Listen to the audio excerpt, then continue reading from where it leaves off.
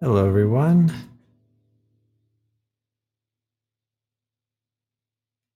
Thanks for checking out this video. And audio version as well. I'm going to talk a little bit about what we did this week and maybe play around a little bit and all that. We talked a good bit about connecting pentatonics with heptatonics. If you're not familiar with that word, heptatonic, it's just a 7 note scale, so kind of like your major scales and things. Talked about that. And we will, in general, be talking a lot about pentatonics on the YouTube channel and on the podcast, and just generally, um, as we explore the guitar and everything.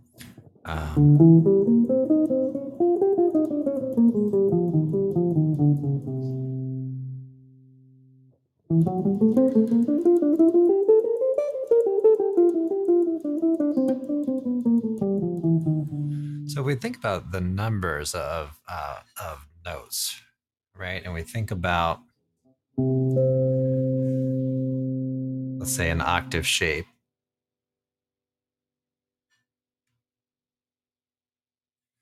If we have a triad, we have like 3 notes, right?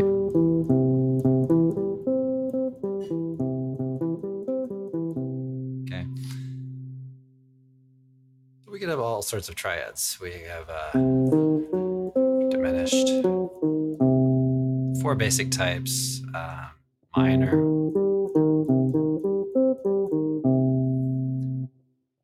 augmented. So that number 3 is important. And then with pentatonics, there we have a major pentatonic, and we can kind of associate all of these with with all these different types of triads. So let's say you have a diminished triad.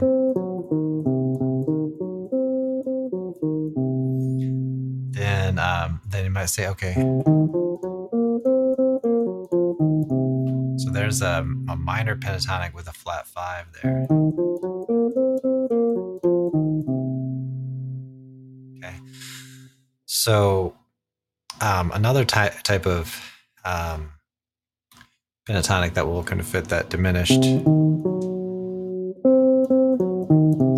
triad sound is the first, I guess it would be the second inversion of a dominant pentatonic. So, okay, and that gives you other tones in there, which might suggest some other chords as well. So like a half diminished type of a chord for that, for actually both of those. Okay. Another pentatonic, if you're thinking about fully diminished, you might say, okay,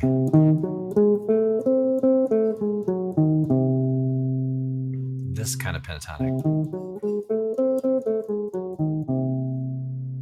or 5 note scale. So some of these are, you might think of as being kind of synthetic.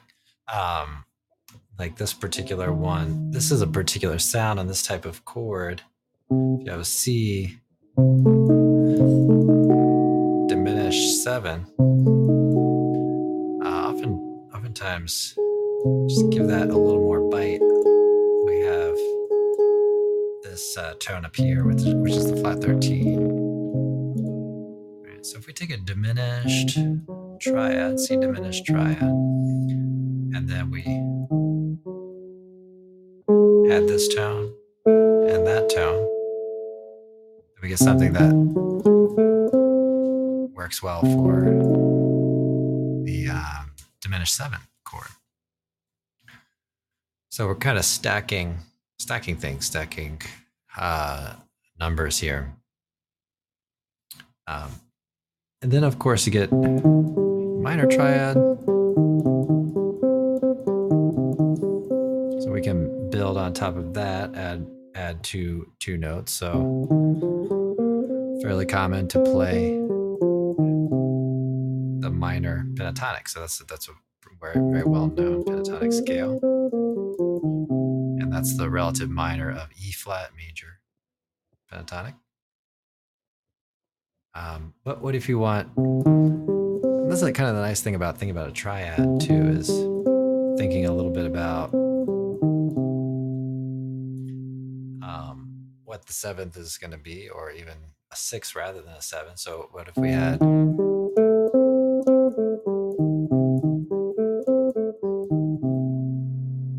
that and we had pentatonic? So we get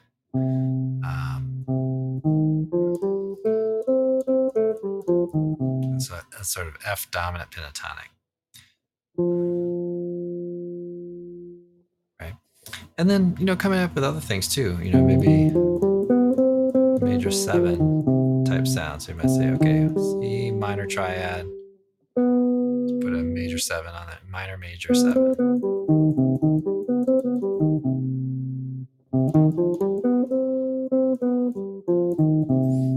So you might put that 11 in there. And then the 9.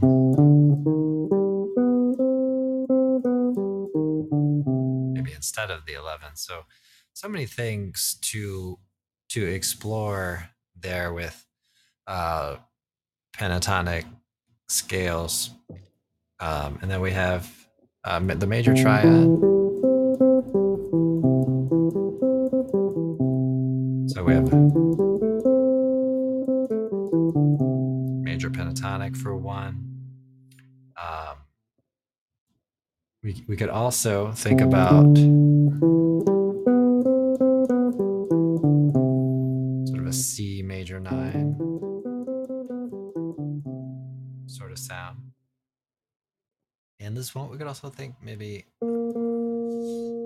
flat 7. So that's the dominant pentatonic. There's so many things to explore there with the dominant.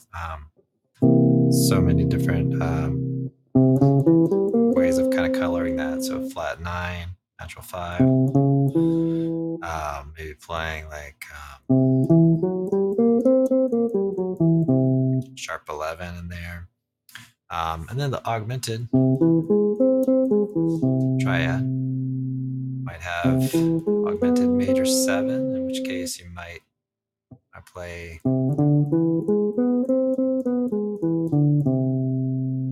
something like that with the 9 in there. Maybe play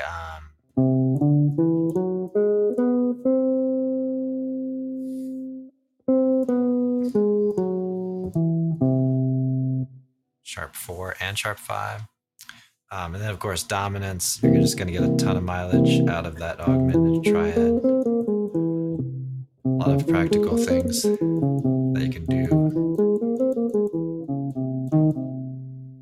with that. So many things to build up to. And then, of course, doing all of those. I know it probably sounds like a lot, but doing all those pentatonics and then building 2 notes on top of that. So take a triad, add 2 notes, take the pentatonics, add 2 notes, and you get to 7. So that's where maybe I'll kind of simplify a little bit and maybe share some of the screens that we got to. I have a lot more plans on this subject.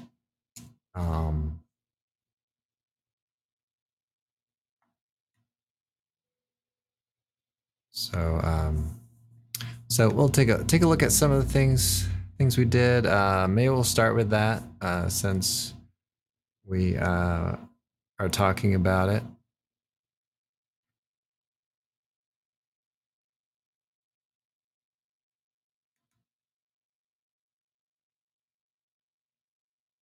So let's go into hitting the basics here, and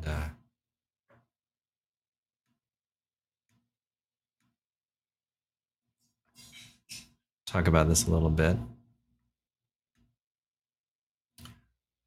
So if we take, let's say, the major pentatonic, and we add a couple of notes to it, we can collectively get the Ionian mode, or really any of the modes.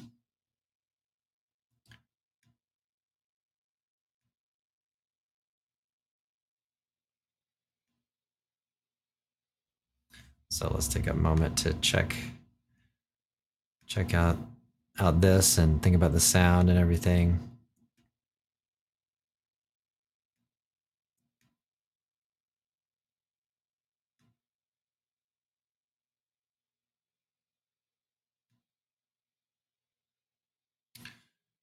All right, so let's say we have the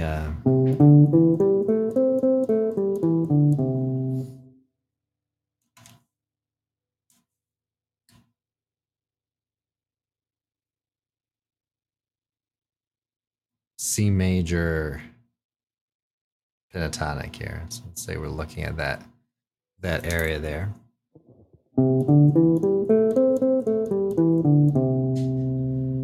Okay. So if we add these tones here, the Fa and T using solfege.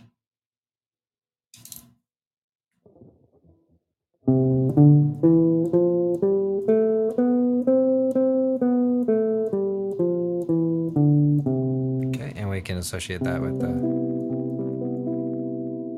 C major chord. And let's compare that to the Lydian. This is a really great way to work on your chord scales, work on modes of the major scale, and even we're going to get into some other types of scales too. You can see here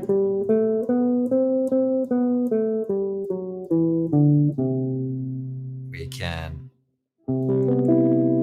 play that, so almost the same scale. That's Lydian versus Ionian. Okay.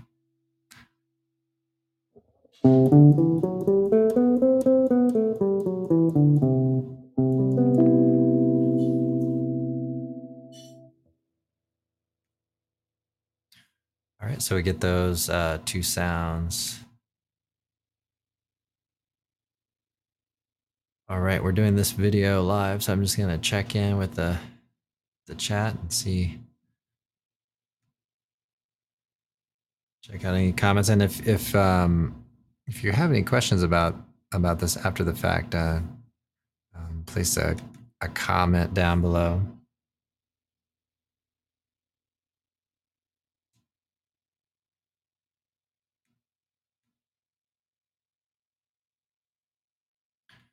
All right, so let's take a look at the Mixolydian type mode. So this has a different chord quality associated with it. We have a flat 7 now. And so we play that same C major pentatonic.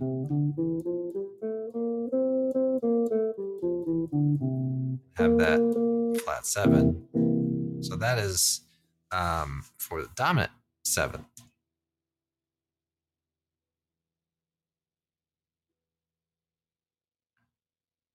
So a couple other things that we're going to get into as we work through these things is we'll play for one the Lydian dominant.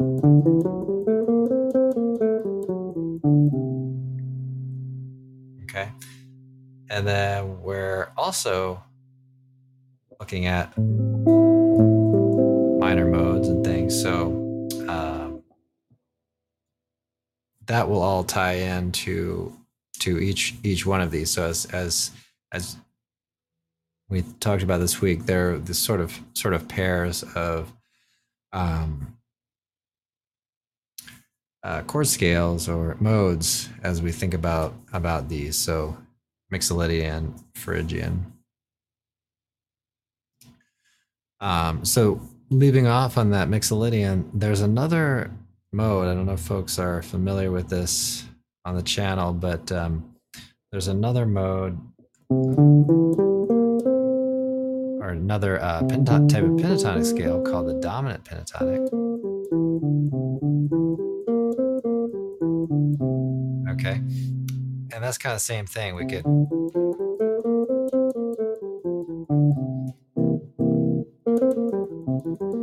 the nice thing about this is you get the pentatonic openness sort of sound, but you get a chord tone for the dominant chord. And then you can start altering it. So just trying to get, you want to get really familiar with all that.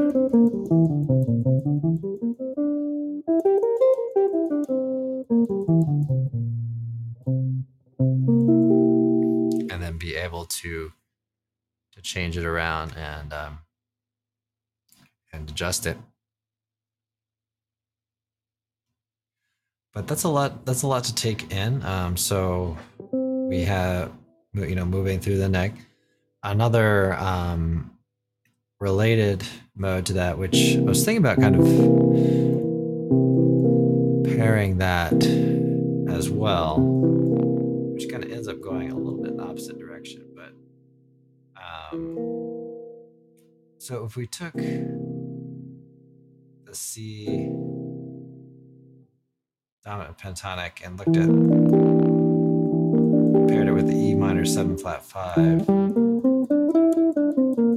we get another really useful mode for minor 7 flat 5.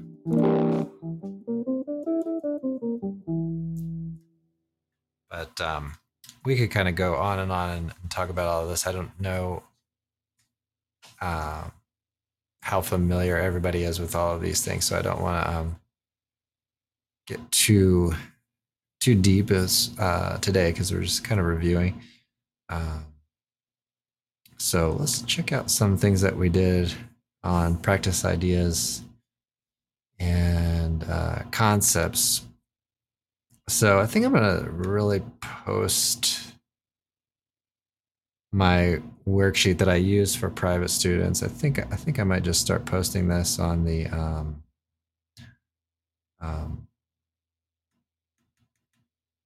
member area. And some of my thoughts on this just in general. I'll tell a couple of stories. I had a student, so I'm thinking about online learning. There are some really great strengths to it. I've seen folks do really great with some things. I've also seen the maybe the darker side of it too. So I'll tell just a couple of stories about private students. So I'll start with kind of the darker side of it. So I had a student come in who had been playing guitar for I think somewhere between 3 and 5 years, and he learned solely on the internet. And he came in, and his technique was really, really, really bad.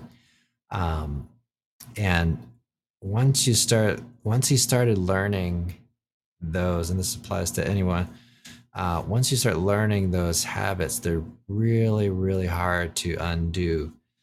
So that's why it's really important to get that feedback from someone who can watch and listen to you. And that's where the private lessons, come in and are very strong. Things like just listening for issues with time, listening for issues with dynamics, listening to issues with technique, and things like that. Because technique is very important. One doesn't really need to be like a great technician or something, but you have to really be able to get a clear sound and get your ideas across. So it is very important. So so that's one of the kind of pitfalls I think of online learning. Now, with um, so I'll tell another story, which is um, more a little more of a successful story. So I had a student who he came in and um, played pretty okay, and had been working, online, and I I would say to him, okay, you want to learn this song, and maybe I had a video on it. I don't remember if it was my video or someone else's, but I think it was mine. But I said, okay, work with this video, and then come back next week, and we'll see where you are with it. And just really floored me how great uh, the progress was over the course of the week. Because when you sit down with someone, just try to work with them on like a melody, like, okay, put your finger here, put your finger here, this over here. It's hard for them to go home and work from that. Although there are you know replays of videos and stuff, um, but that's kind of a strength, I think, of the internet. So when I think about what's going to be most effective for most people, I think it's like a combination of the two. Working on these, and that's what I think this member area is so great for, is supplementing, and then folks can come in and do the lessons from time to time, and um, and then they get the feedback, and also can get any personal attention with anything that kind of didn't make sense from watching the video. And also a strength of the live stream too, because folks can ask questions. Okay, so um, let's take a look at the November worksheet. So this is kind of what I do for folks in the private studio. And I've been doing these types of worksheets for many, many, many years. So I just put them together, and they do kind of evolve a little bit. But you get 4 types of scales. You get the major scale, harmonic minor scale, melodic minor scale, and then harmonic major. And so one thing that you want to do with this,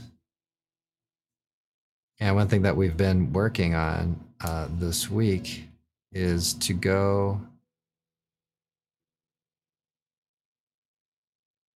basically from one note to the other, an octave. So that would be C Lydian that we just played there. But try all the different modes. So it's a G.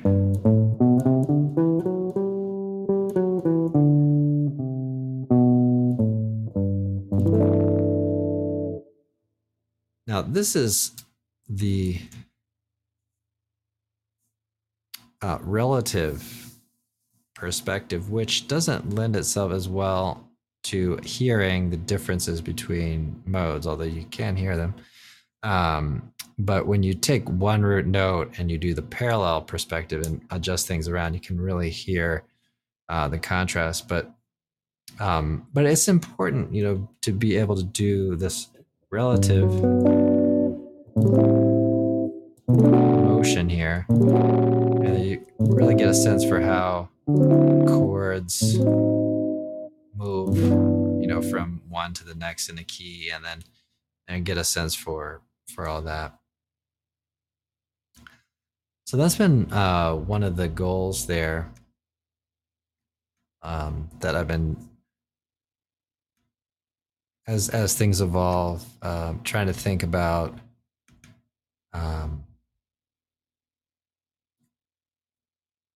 how to relay the idea of a practice session and stuff like that. So one thing we've been doing, which I did a bunch of videos on this kind of thing early on, back probably in February, is kind of this idea of moving, playing octave shapes, okay,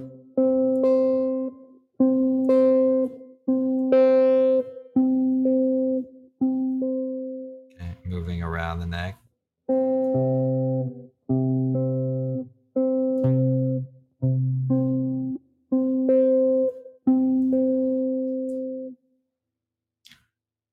Because you can fill this in with all sorts of different things. So if you have this going on, you have the foundation, right, of the building, or the foundation of the fingerboard.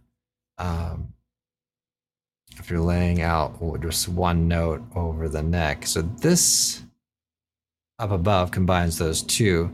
So this is like the pattern, and I talked about this in the live stream, I think on Tuesday, just like the open channel live stream. Is this as a core pattern? So we did some exercises with, you do that, kind of remind yourself.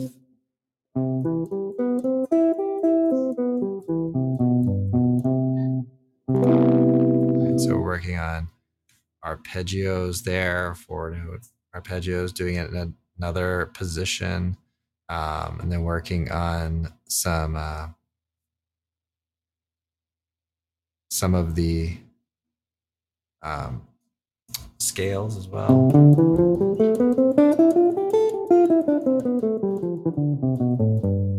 So the one thing that's sort of, I think, an issue in general on learning on guitar, or really, I think this is just kind of any instrument, is that in a moment in time, there's a certain sound, and so if you're in a key, and let's say the key's not really changing or anything, let's say if you're in a key and you play like C major 7, the chord is C major 7 or something like that, there are going to be certain consonant tones because they are part of the chord, and they'll have varying degrees of their own consonance or dissonance, but the other tones, the other 3 notes in the scale,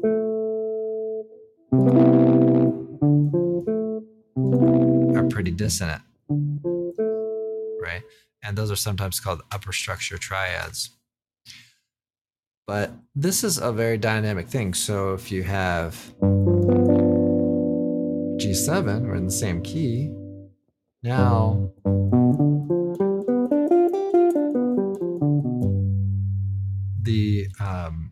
the notes of G are more consonant, right? So then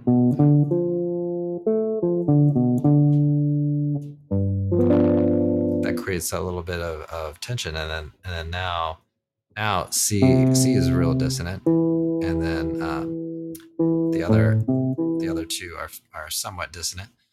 But so that's kind of an issue with all of this, is that we have chord scales to learn. So it's important to know scales.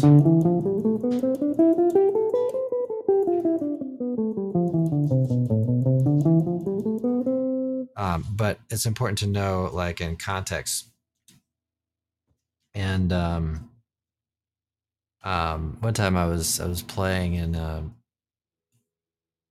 band, and uh, we played like every day, and rotating members from time to time, and they would be with us for 3 months or 6 months or something, and then get kind of swapped out. And so we had an evening that was, we had a couple jazz oriented things. We had a couple uh, show type things, and so we had one saxophone player that came on, and she was fairly inexperienced, but had good reading ability.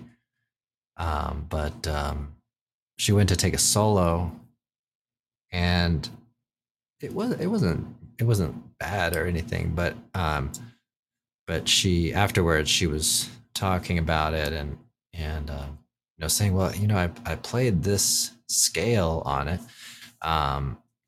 and that's where you have to kind of get into the chords, because if you just play a scale, and you don't specifically understand which note on the scale is relating to what on what chord, then still might not sound like you're connecting with the music. So that's where understanding the modes and understanding the chord scale relationship is incredibly um, important.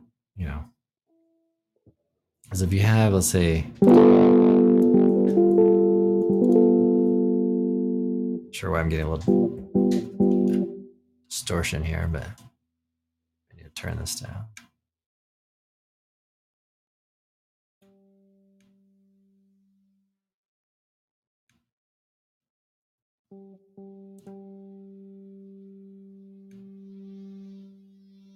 Let's see what we've got here. Let's see if I can just readjust. I don't hear anything. Turn this up just a little bit. Try to get more of a. That's pretty good. Maybe too loud.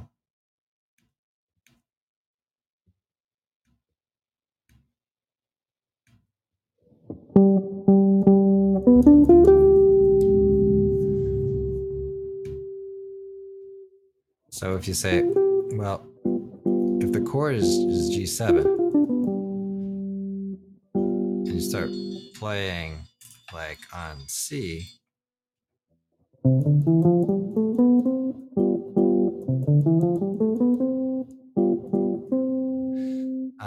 that's technically the correct scale to play. I mean, correct. I say correct because it's just like that's where G7 is.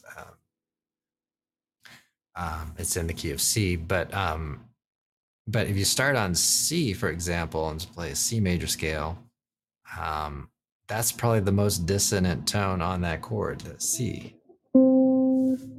Right, so you have to really know where those arpeggios are, those chord tones.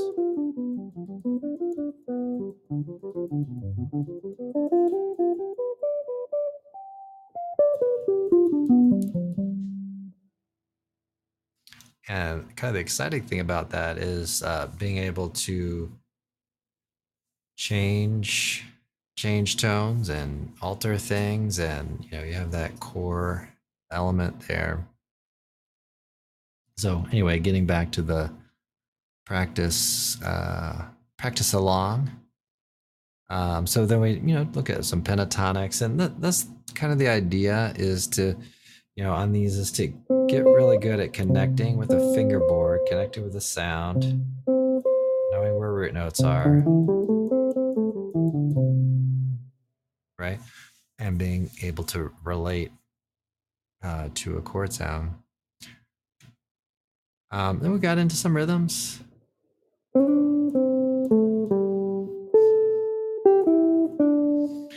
So this is another just really important thing, which is to, if you're playing a scale,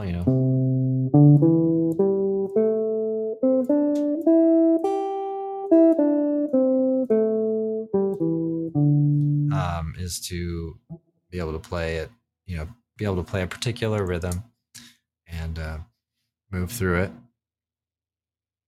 Okay, and then we looked at some chords you want to know. Some are kind of more high priority than others, I might say.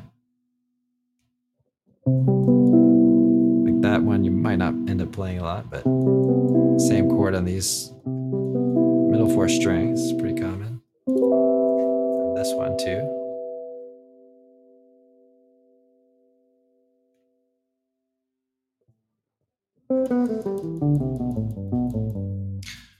So this is goal here is to give something specific to practice, something to maybe play along with me a little bit, or pause. Folks can kind of pause the video and start in again after they repeated an exercise or something. So that's kind of the whole idea with all that.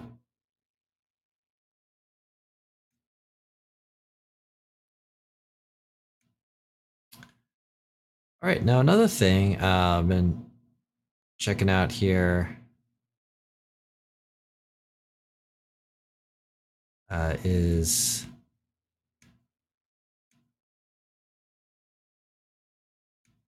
kind of the idea of studying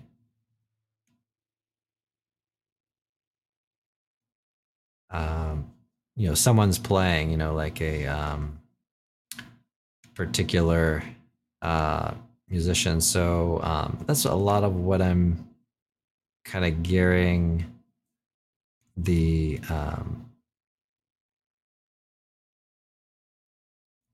overview and analysis. So we looked at a couple things this week. We looked at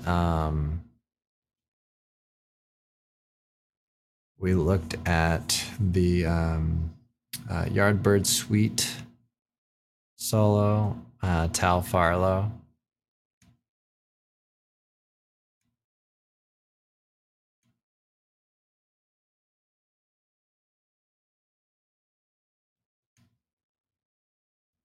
So let me see if I can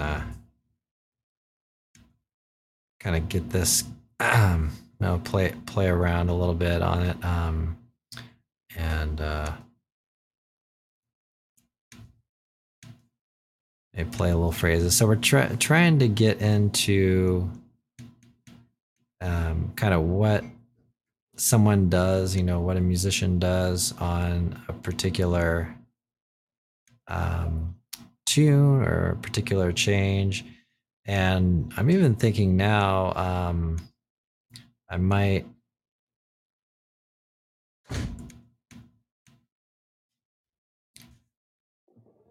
do a little bit of maybe taking just a phrase or something and maybe just really like diving into it, something. So see how that goes tomorrow there.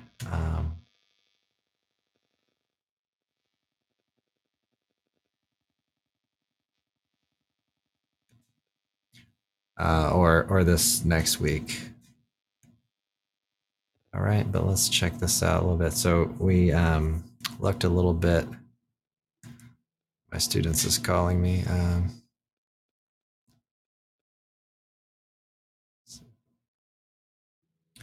Got a student coming at 5:30. They didn't come early. So I apologize about that, but make sure they're not leaving anybody hanging here.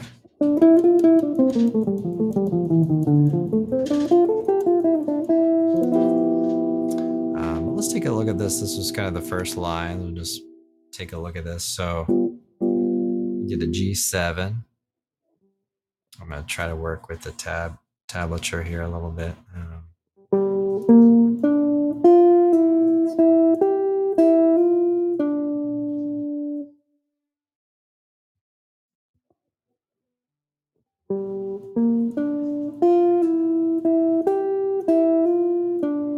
Okay, so that's on G7. So, try to work on playing the sound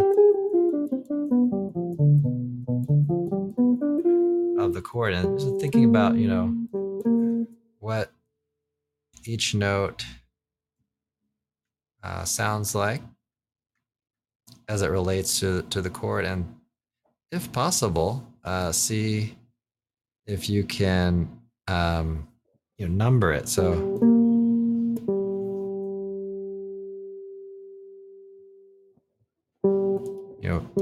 so the B flat on a G7, that's going to be the sharp 9.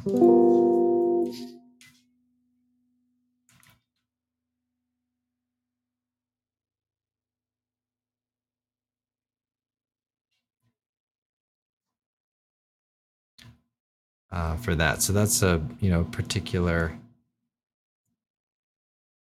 thing that's significant.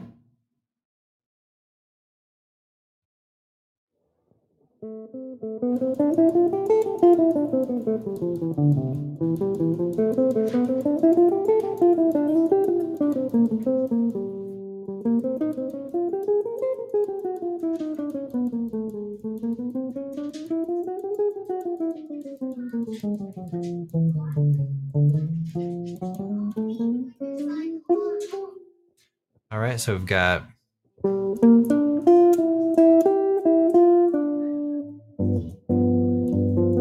think about the chord sound.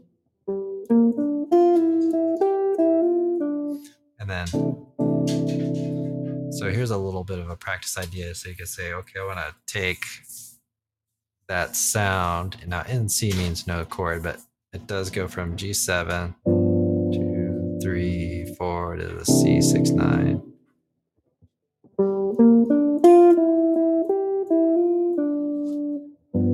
So play the chord again.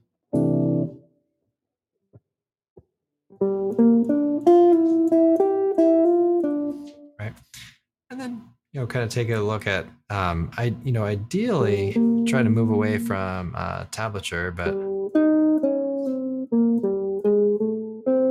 okay. This is a good way to take, this is something I was thinking about earlier today, is to take something and think about, okay, is that a particular chord that they're playing, or is that a particular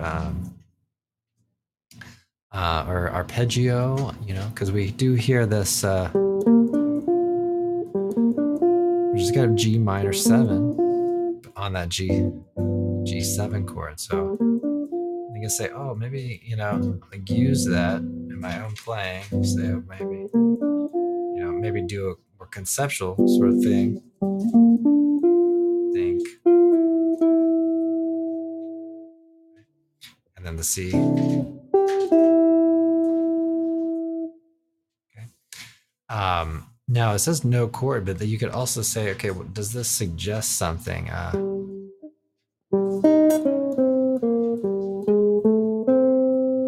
Okay, get this little chromatic tone here, moving forward. Okay, so this is likely setting up the F major 7. So he plays this in F major.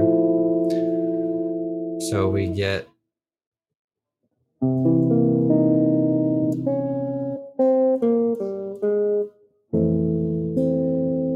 so then is he playing 2 beats early and giving us some of that F major sound, right?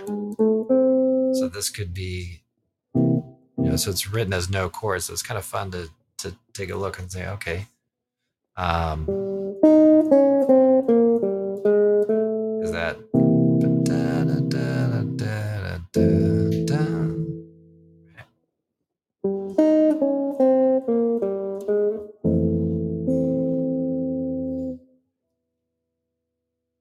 so those are some things that are kind of fun to try and think about, where that line came from. Now, when someone's improvising, um, it's hard to speak for them necessarily, but they've got a lot of language that they've developed over time, maybe from working with um,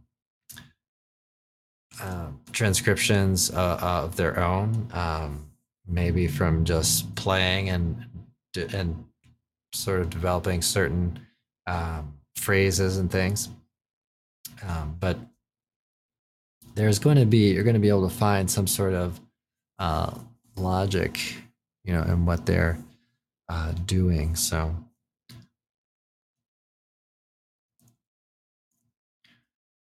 everybody, well, that's gonna pretty much conclude our talk. That's most everything that we talked about, I think. So, um, so I hope everybody had a good week of practice. So, Thanksgiving Day, I didn't get any videos out, but I'm kind of assuming most folks are a little bit busy, at least ones in the U.S. So, kind of doing family things. So, I hope everybody's having a great week and a great time with the member area. And let me know if you have any questions or need any help on anything. And I'll see you all in the next one.